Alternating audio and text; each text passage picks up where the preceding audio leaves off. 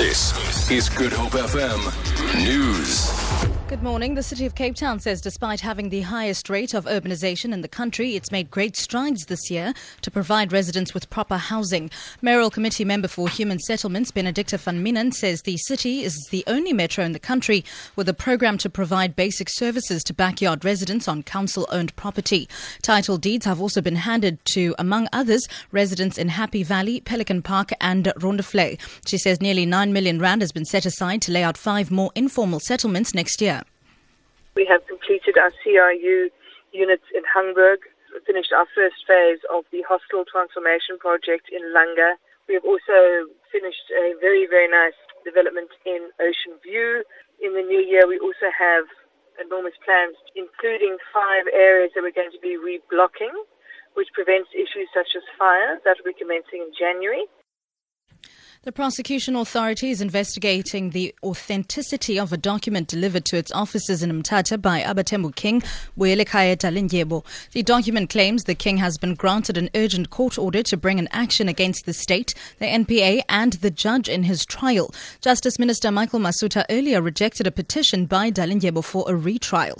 He's supposed to present himself to the Mthatha prison today to serve out his 12-year-long prison sentence for arson, assault and kidnapping, but his legal team says they will again apply for a bail extension. Eastern Cape NPA spokesperson Luxolo Tyali says they still expect Dalindyebo to hand himself over today. We expect King Dalindyebo to hand himself over to the Mthatha Correctional Services Center before or at 4 o'clock in the afternoon tomorrow. If he fails to do that, committal warrant as signed by Judge Griffiths last week will be effected by the police. There's a document that was purportedly handed over or served to the Director of Public Prosecutions in Mthatha. We are investigating the authenticity of that document because we believe that it comes from a court that does not exist in South Africa. So if we find that there's anyone who committed crime in putting together that document, then that person should be brought into book. Police in KwaZulu-Natal say Operation Fiela has yielded positive results with over 9,000 suspects arrested for crimes including murder and rape.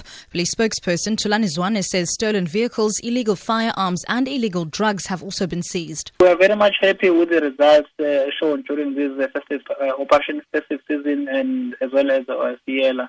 For the past week, as from the 21st of December up to the 27th, we managed to arrest more than 1,000 suspects for various crimes, including murder, robbery, possession of unlicensed firearm, drugs, as well as dealing in liquor. We are going to continue with this operation even beyond the festive season because we are seeing that there are good results that our members are doing.